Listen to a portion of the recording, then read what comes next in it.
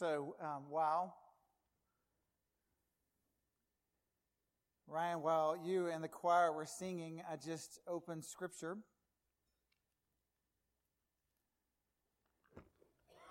To the 4th chapter of the book of Revelation.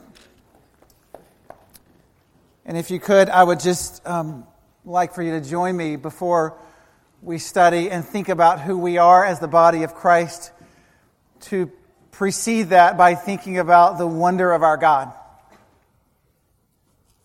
And since the song that we just sang was true and is true in this moment and forever will be true, I would just like for us to pause and actually participate with the heavenlies.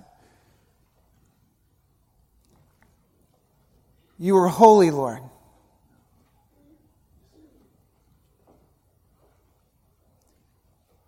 With the countless thousands upon thousands, and with loud voices we cry out, You're holy, Lord. Worthy is the Lamb who was slain to receive power and riches and wisdom and strength and honor and glory and blessing. So, Father, all that we do in this gathering this morning is fall down upon our knees and tell you that you are holy, Lord. That you are worthy, Lord. And God, we don't do that in a corner of America in Mandarin, Florida. Father, we join with eternal realms in crying out of your holiness and your worth. And so, Jesus, with every creature in heaven, every creature on earth, every creature on the sea, everything within every one of us, we tell you that you are blessed, Lord. You are worthy of honor, Lord. You are glorious, Lord. You are powerful, Lord. You are the one seated on the throne. And God, to the Lamb, Jesus Christ, forever and forever we cry holy. Living creatures join in, and they echo our prayer. Amen. Amen. Amen. That is true. We've been in a series for a couple of weeks that has talked about this idea of the beautiful privilege that we have as a church to step into every phase and to speak and declare the holiness and wonder of God. And so I just want to join in by saying all we can do and should be about is what we just sang about, crying out, God, you are holy, you are glorious, and you are good. And we're declaring that back and forth among generations in this room.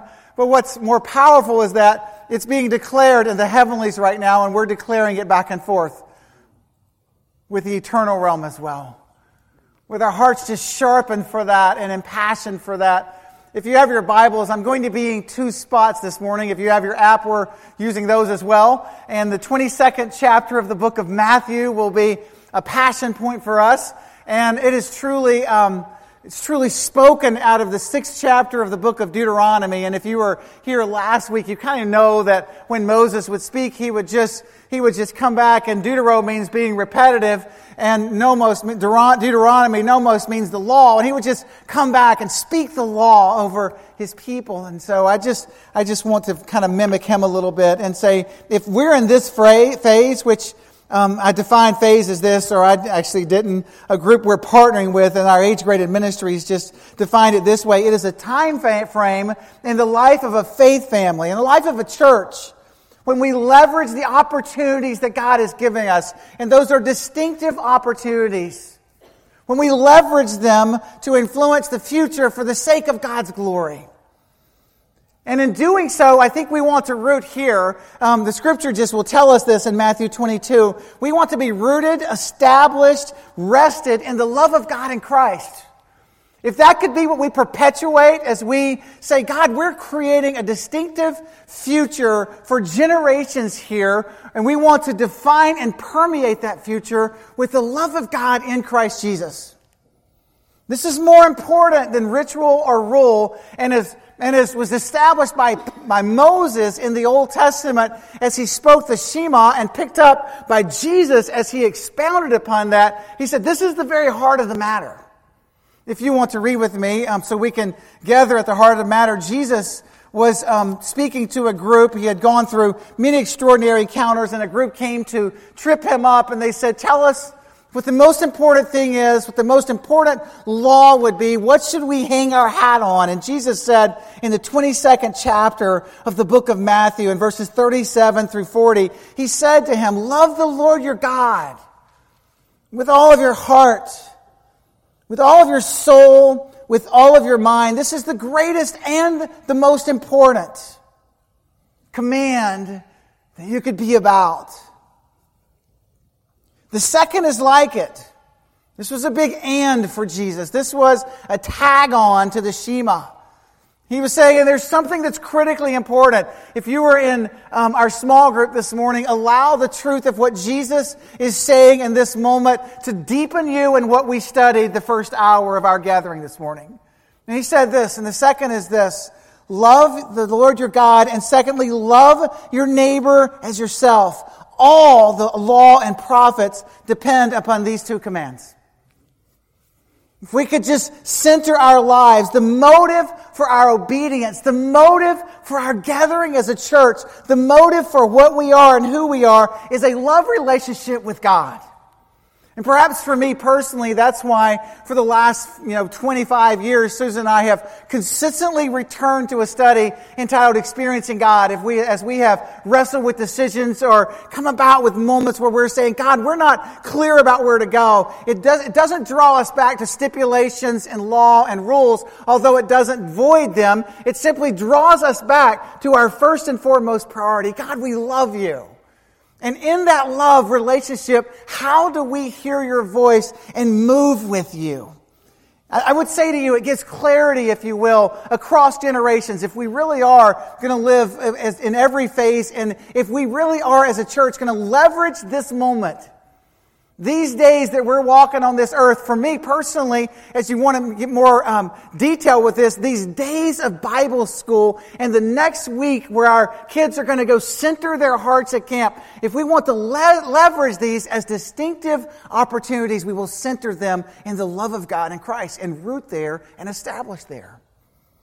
The motive for any and all of this, our obedience, is loving Christ, and it will give clarity to who we are, why we exist, where we're going, why we're going where we're going, and who we declare. I saw that this week, and I posted this on social network, and it was a very powerful encounter, and it continues to be a powerful encounter with Jesus and understanding the might of leveraging for opportunities, and honestly, the eternal implications of leveraging for opportunities. I mean, anything that happens in the state of Alabama is a good thing for me, except this week. I read on the news this week that Mount Zion Baptist, which is a beautiful church in Huntsville, Alabama, had a group of people that were heading to Botswana to go and serve Christ and to serve and mobilize His ministry and mission and to serve some orphans and care there. And it was an extraordinary opportunity for that church. And in fact, I discovered as the week went on that some dear friends of mine that is and was their home church, they've recently moved. And so they were writing about this from an extraordinarily personal manner. And I just watched thinking, God, be gracious in this. And midweek this week, as they were heading to Atlanta International to move on their journey to Botswana, Africa, the bus overturned. There was a child at that point that had lost their life. I believe that's still the case, that one child has lost their life. Her name is Sarah. And there were 9 others that were critically injured in an extraordinarily painful situation. And I just kind of watched that for 2 days and prayed over that and just prayed for them. And then this video popped up in my news feed by News 4 in Birmingham, Alabama. And I was just blown away by what it means to leverage.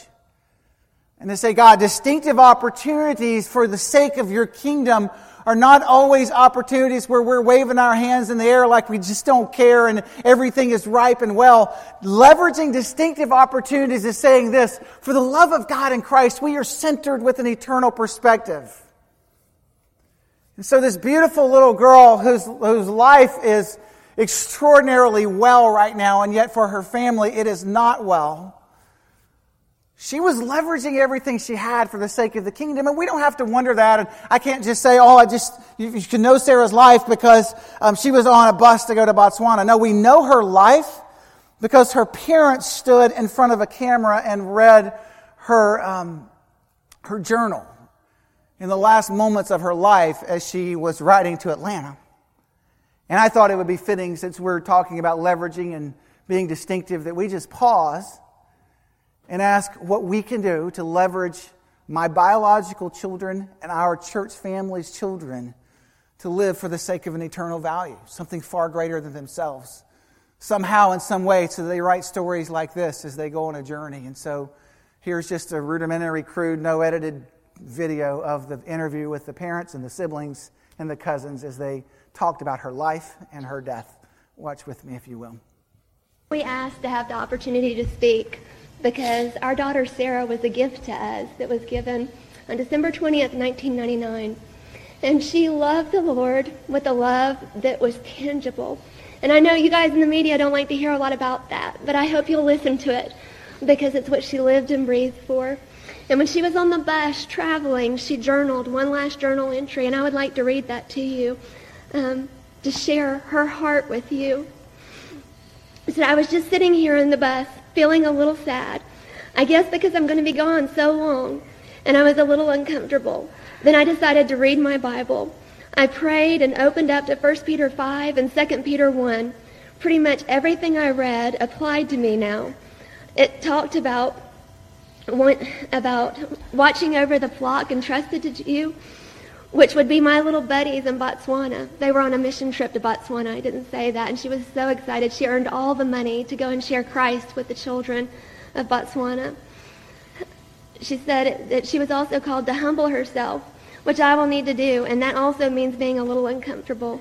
It talked about the devil prowling about like a lion, seeking whom he may devour, which he will especially be doing on this mission trip. And now what is our mission trip? And how we need to be alert and of sober mind. And lastly, how we get to participate in his divine nature, exclamation point. I mean, how awesome is that, is what she says. So mostly, I was just reminded of why I'm here and that God has called me here. And has done this for a reason. So I know he's going to do incredible things. And we were up there talking and praying. And we know that the incredible thing is impacting the world for Jesus Christ. And we want you to know the love of Jesus Christ. And if you do not know him as Savior and Lord, for our precious, precious Sarah, please seek him today through his word. And Caitlin has something she wants to share that Sarah also said. Sarah sent this text to our to a cousin just today or yesterday, and she sent the 1 Peter 1 verses 23 through 25. For you have been born again, not of perishable seed, but of imperishable, through the living and enduring word of God. For all people are like grass, and all their glory is like the flowers of the field. The grass withers and the flowers fall, but the word of the Lord endures forever. And then she commented on this and said, this is such a great reminder. We are like a wisp of smoke. We are only here for a moment. And this is not about us. Life is not about us. It's about God, who is eternal. So I want to dedicate the one moment I'm here completely and entirely to him. So if you don't know Jesus, we implore you, find him today. Thank you. Thank you.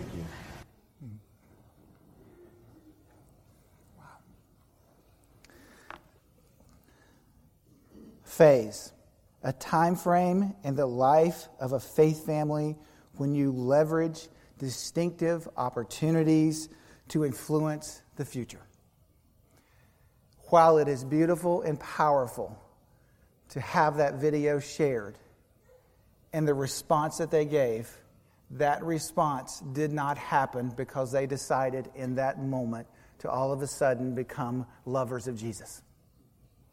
It happened because there were people sitting much like you in this room who invested countless hours in Sarah and in her family to say, of all eternal realm to give yourselves to, it is for the sake of Jesus Christ. It was because, I'd love to just talk to our students for a second. It was because cousins and brothers and sisters wrote each other notes like they wrote. When's the last time you wrote your friends to say, if I could declare anything among you, it would be the glory in the name of Christ. And if I live here but just for a moment, I will live for His sake. Are those the notes that we're sharing so that at the end of your life, your cousin, your friend, your sibling would stand up and say, let me read what you wrote to me? This is not happenstance. This is definitive intentionality to say, God, we are not going to hope this happens. We are going to put a leverage in, and we're going to mobilize for the sake of your kingdom our hearts, our souls, our mind, our strength, so that it is spoken of us that we are a vapor on this earth. But in that moment, as the book of Philippians will teach, which we will dive into next week, if we are given but for a vapor on this earth, it will be given for the glory of the sole name of Jesus. So we really want to be about that and to say, oh, that's powerful. How could that family pull that off? They pulled that off because they have mined the depths of the love of God in Christ. How about us? Are we leveraging here for the sake of the gospel? I thought it would be very fitting on the heels of Bible school and in the face of camps where we're sending about 90 kids to venture together, that we would just talk about what we are about as a church with our ministries to our children and students. And this isn't going to be a super practical talk. It's going to talk about the big picture that we're actually strategically planning for. And we're saying if we can leverage, we want to leverage in this way, in these manners. And our passion point comes among our preschoolers, among our children, among our students by saying we believe there's some things that God is doing here in this church that we really want to deepen them in. But we also believe there's some things we want to partner with you in your home so that we're all saying the same things together for the sake of the glory of God. And for me personally, there's 3 things I would like to share with you that we want to leverage in the hearts of the multiple Sarahs, if you will, in this church. And so they can speak back to us. Maybe returning from Guatemala in a week or two, returning from camp in a week or so, or perhaps we'll be standing before at some point saying, oh my goodness, we loved her, and oh my goodness, we have this hope of eternity, and while this is painful now, Jesus, there is extraordinary hope that will never disappoint. So however we leverage, it's in Jesus. So there's 3 things that we want to be about. It's kind of a ministry philosophy for our family team. And if I could just share this with you in context of where we're going, you're with us. We've been heading here for a year or 2 now. We really want, when the generations below us as adults, we really want to incite wonder. And I really like that word, incite. And I think we really want to step into their lives and we want to say to them, there is something wondrous about God. And we want to incite that wonder in them. I wrote some questions. What if children grew up amazed with the wonder of their Heavenly Father and how much He loves them? Imagine if generations believed and knew that God is big enough to handle anything that came their way.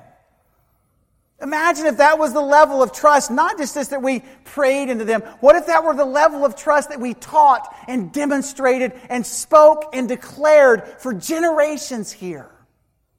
That our God is a wondrous God. Our instinct is just to live in wonder of the heart and essence of who God is. When Moses wrote this new commandment in the 6th chapter of Deuteronomy, which is the Shema, which led to the beautiful royal message of Jesus to love God, heart and soul, when he wrote in Deuteronomy and he began to talk about how we speak to generations, he taught us a tremendous amount about elevating and being passionate for the wonder of God, about inciting wonder for the things of God.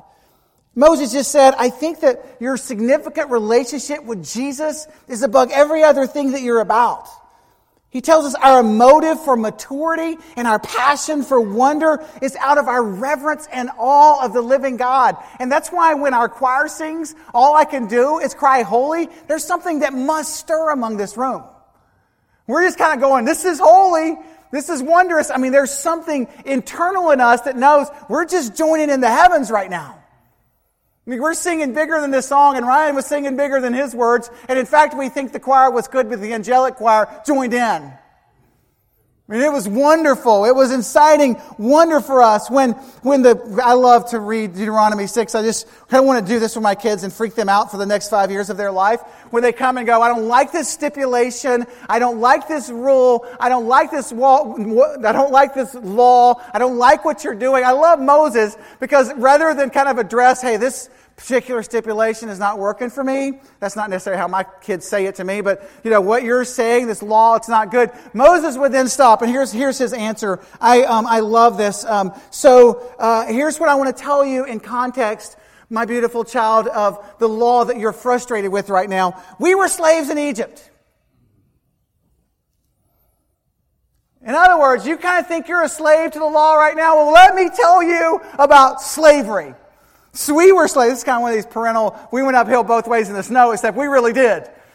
We were slaves in Egypt. We were embedded in sorrow. We were under the law, and the living God came to us and He rescued us. The Lord brought us out of Egypt. Let me just read His words. He brought us out of Egypt with a mighty hand. Before our eyes, the Lord sent miraculous signs and wonders. They were great and they were terrible. They were upon Egypt and Pharaoh, his wife, his household. He brought us out there to bring us in and give us the land that He promised. It was an oath to our forefathers. This is the goodness of our God. The Lord commanded us to obey all the decrees, to fear the Lord, to be in awe of His power, to love Him with heart and soul, to be passionate for His name. He has been good for us. He parted water so we could walk right through it. I can't remember. What was your question again?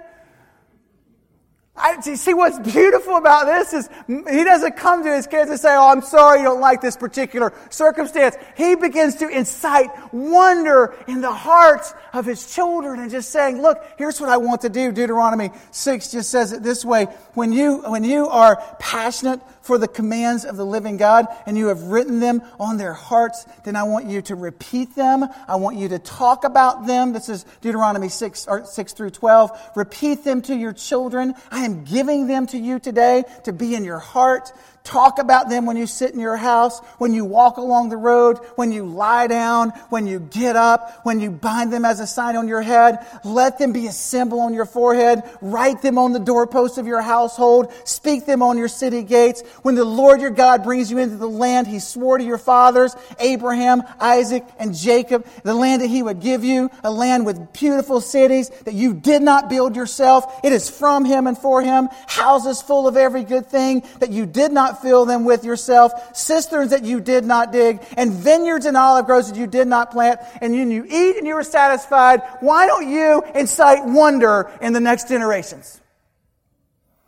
So, I'm going to try this for a while with my children, and I'm not kidding about this. I'm just going to try to paint on the doorposts of their heart, paint on the heart of who they are, this wondrous God. When they start looking at me and saying, but I don't want to hear what you're saying, I'm just going to kind of go off. But you don't understand. I was brought out of enslavement to sin. I was brought in to freedom in Jesus. I was adopted by the living God. I have been placed as an heir in His family. I am a joint heir with Jesus. I have been marked with the seal of the Spirit of God. I am seated in heaven, and I am in wonder of God. What were we talking about?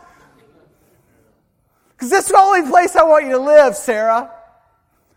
I just want you to live in wonder of God when you're fearful on the bus because of the circumstances you may face in Botswana. Because, Sarah, it will also be fearful when the bus turns over, and it will be awesome when Jesus holds you, and we will be broken, but we will still speak of the wonder of God, and we will ask generations around us to receive Jesus.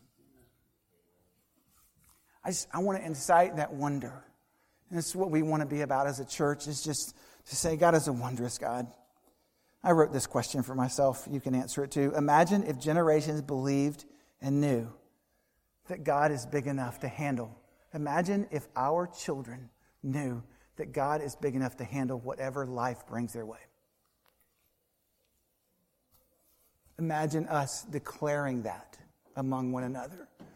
We also want to not only incite this beautiful privilege and joy of wonder, but we want to provoke discovery. What if generations were provoked to pursue a lifestyle of being rooted in Jesus? Imagine the identity of generations that were determined by a personal relationship with Jesus Christ and infused by the Spirit of God. The most important thing that we do to compel discovery is to build into their lives this idea that your God is trustworthy. As I watched this video, I thought, oh my goodness, so many have spoken this into her heart that God is trustworthy. That He delivered. I'm just going to go back what Moses would have said. He delivered us from slavery. He loved you. Even when you ignored His instruction, He loved you. He will never leave you nor forsake you.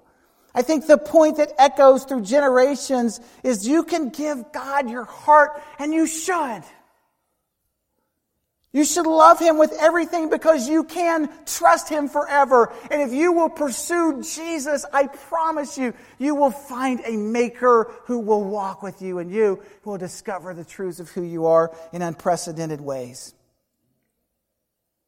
I think of this generation, and I was reading Deuteronomy, and I was thinking, oh God. I mean, as they prepare to make their way into the land of promise, Moses will not be with them. But what power there is as we think generations. And some of us, I'm way past the midline at this point in life. A lot of us in this room are way past the midline at this point of life. And there are desperate needs for Joshua and Caleb to be standing in and going, hey kids, I want you to know you can trust God. You can trust God no matter what, because I want you to know the depths of discovery I've had in Him. Joshua's and Caleb's in this room. Any of us that are generations above, as we are inciting wonder and provoking discovery, let us speak that not out of some context of our study. Let us speak that out of a love relationship with God in Christ. Let's look at them and say, look, I know we were ready 40 years ago, and I stand ready today. I have silver hair, but I have an imperishable heart through Christ. Our kids need that from us. Generations need to have their passions incited. And I just wrote down this third thing. Incite wonder, provoke discovery, fuel passion. Can I just run a couple of more just questions I have? What if generations developed a passion that mobilized them to do exactly what Jesus did on this earth? What if that were just happening throughout generations here? And it is. We're going to be about amplifying the name of Jesus. What if they knew that they are designed to participate in God's predetermined activity, that He has a redemptive plan for every generation? What if we believe that? And more importantly, what if we fueled that? What if we poured that in? What if we looked at Tariana and said, okay, we're excited. I know you're going to duck your head again because you're not going to let anybody see you right now in this room. But we are going to pray that God fuels the passion of your heart. And He uses you in Savannah, Georgia, and He uses you in Guatemala for the sake of God's glory, because that's normal. It's just normal. That's what kids who love Jesus do. What if we fueled that passion and we did it with our feet, with our hands, with our heart, with our soul? It would be beautiful.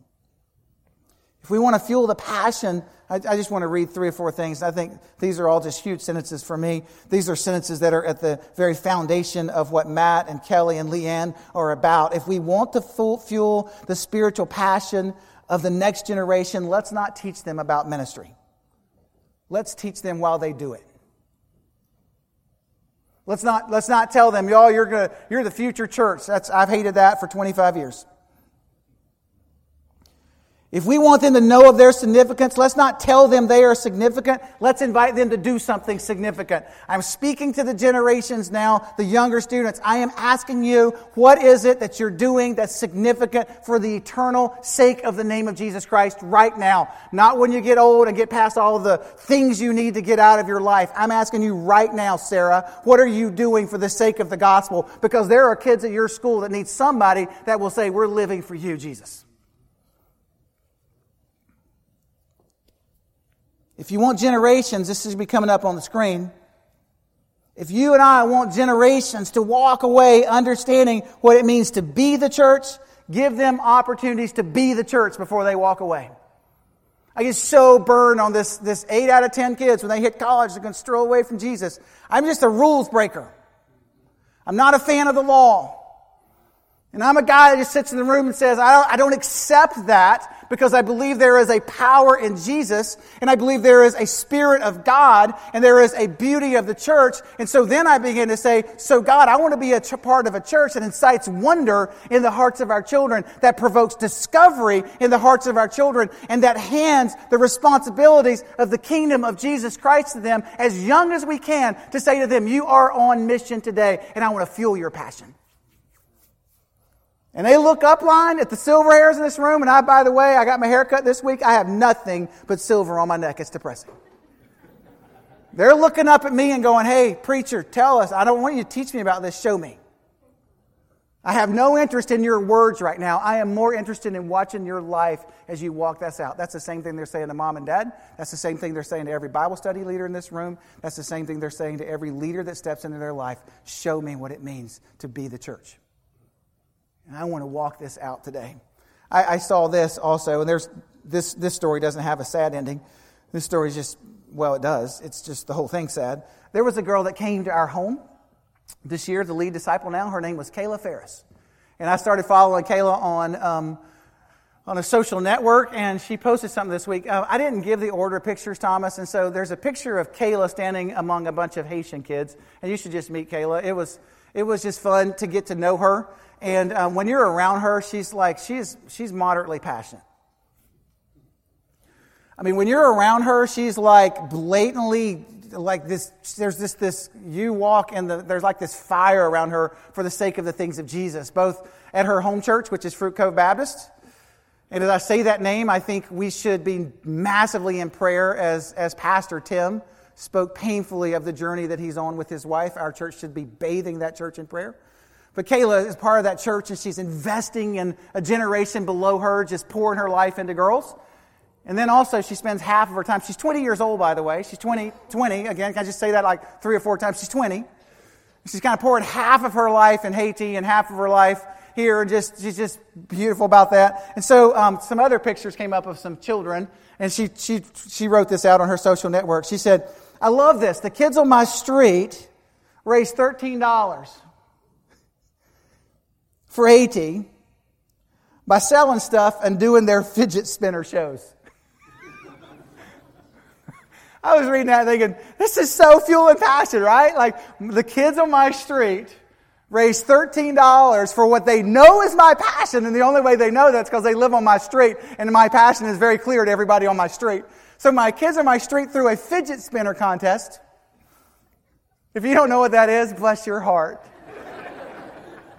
Ask any of the children around the room. We gave those away this weekend to those who brought guests with them. Fidget spinners. And selling stuff. This is the picture of fuel and passion. This isn't some grand mystery. This is a 20-year-old girl who says, can I speak to the 8, 9, and 10-year-olds in my neighborhood and just start telling you that being in the church started when I was about 15? And it could have started earlier if somebody had taught me, but I'm just living out this Jesus thing, and I'm living it out in such a manner that is powerful. And I read this tweet, and I was just all happy and excited. I immediately wrote her and said, when are you going back? She said, I'm going back Sunday, which I think is either today or next Sunday. I have no idea. And she just kind of wrote me. And so, you know, for me, I clicked one more click, and her blog was sitting right there, and I read it, and then this is the part that just kind of humbled me because last time our team was there, she was there at the same time, and she was in like the place that nobody's supposed to go in Port-au-Prince, and she's just right in there going, everybody said don't walk into this place, and here I am, just giving Jesus away for the sake of His gospel. And then I just read it, and she met a whole slew of young women who were selling themselves, and I'll just kind of keep it PG in this room, for $1. And she described the whole scenario. And she said in her journal, this is way past the tweet. The tweet was happy and cute. And then she said in her journal, she said, I'm going back to go into a part of that's Port-au-Pay, and then I'm going to land in Port-au-Prince the last 45 days, and I get to disciple young girls in prostitution. And I want to read her exact words. It was just really cool. She said, thanks to Wendy, and it involves me going way out of my comfort zone, which is, by the way, my favorite place to be because I am the church. I added that. Doing a weekly Bible study with prostitutes in Port-au-Prince with anywhere to 50 to 150 girls. And I'm going to speak Jesus into them because I've discovered Him. And I am the church. And I'm not wasting time on this earth. I'm here for a moment. It's a mist. I don't have time to complain. I don't have this time to decide what I am comfortable or uncomfortable with. Just push me out of my comfort zone and in the middle of Jesus. I'm kind of adding my own words right now. Because I'm passionate for this thing. And so thanks to Wendy and Lisa, these amazing ladies that are making the way for me to lead this study. I'm going to make jewelry with them. I'm going to make rugs with them. I'm going to make headbands with them. And whatever else we can think of from between now and then as a source of income so that they no longer, when I leave, will have to sell themselves for $1. That fuels passion for me. Wasting energy, complaining, and living your life for yourself, it is a quenching and grieving of the Spirit. But that is not what we're about in this church. We're sitting around going, how do we incite wonder? Because God is a God who has set us free. And for those who have been set free, they're free indeed, for heaven's sake. And so we're wondrous about this, and we are speaking of this, and we're living this because I live freely. And you know what I've been doing for my days? I have been provocative in the discovery of who I am in Jesus. And it is completely amplifying this heart of freedom within me. And then people started telling me I got to be a part of the ministry of reconciliation with Jesus, that I was 15 years old, and they started saying to me, you can move for the sake of the kingdom. I wish they had told me that when I was 5 years old. And so I'm going to fuel the passion that God has put inside of me, not when I grow older, but today, right now, because wonder is incited in my soul, discovery is who I am, truth defines me, and passion emanates from me. And don't mistake passion for emotion. Passion has feet. Passion moves. Passion breathes. And passion draws in to the redemptive work of the love of God in Christ. May we, as a church, capture every moment of this phase for the sake of the love of God in Christ, inciting wonder, provoking discovery, and fueling passion.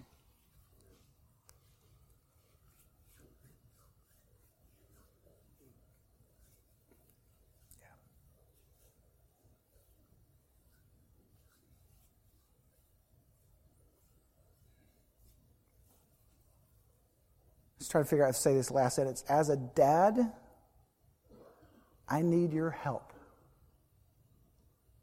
Because I can't do this alone in the hearts of my children. And I need a church body to surround the kids in this room and in Bible school and going to camp next week with wonder, discovery, and passion. Mediocrity will not work for the sake of the kingdom. Let's go together. And let's live in wonder together. Jesus, be glorified in us. Jesus, be glorified in us. Jesus, be glorified in us as we glory in you. God, I thank you for the 15 children who made a step toward Jesus this week. May they make a step into a white-hot place of wonder, discovery, and passion as they made a step toward you. Jesus, I pray that you would draw us to yourself and that there would be an abandoned joy about us. On a bus as we head to an adventure, standing in the middle of prostitutes in a broken part of the world, bringing the redemptive work of Jesus. Barbecue grilling with our neighbor. Laughing with our family. God, I pray that there would be just an abounding joy that defines us as a church. as a people, as yours. And so, God, we're going to sing for a bit. But I pray that our hearts would sing the song of heaven.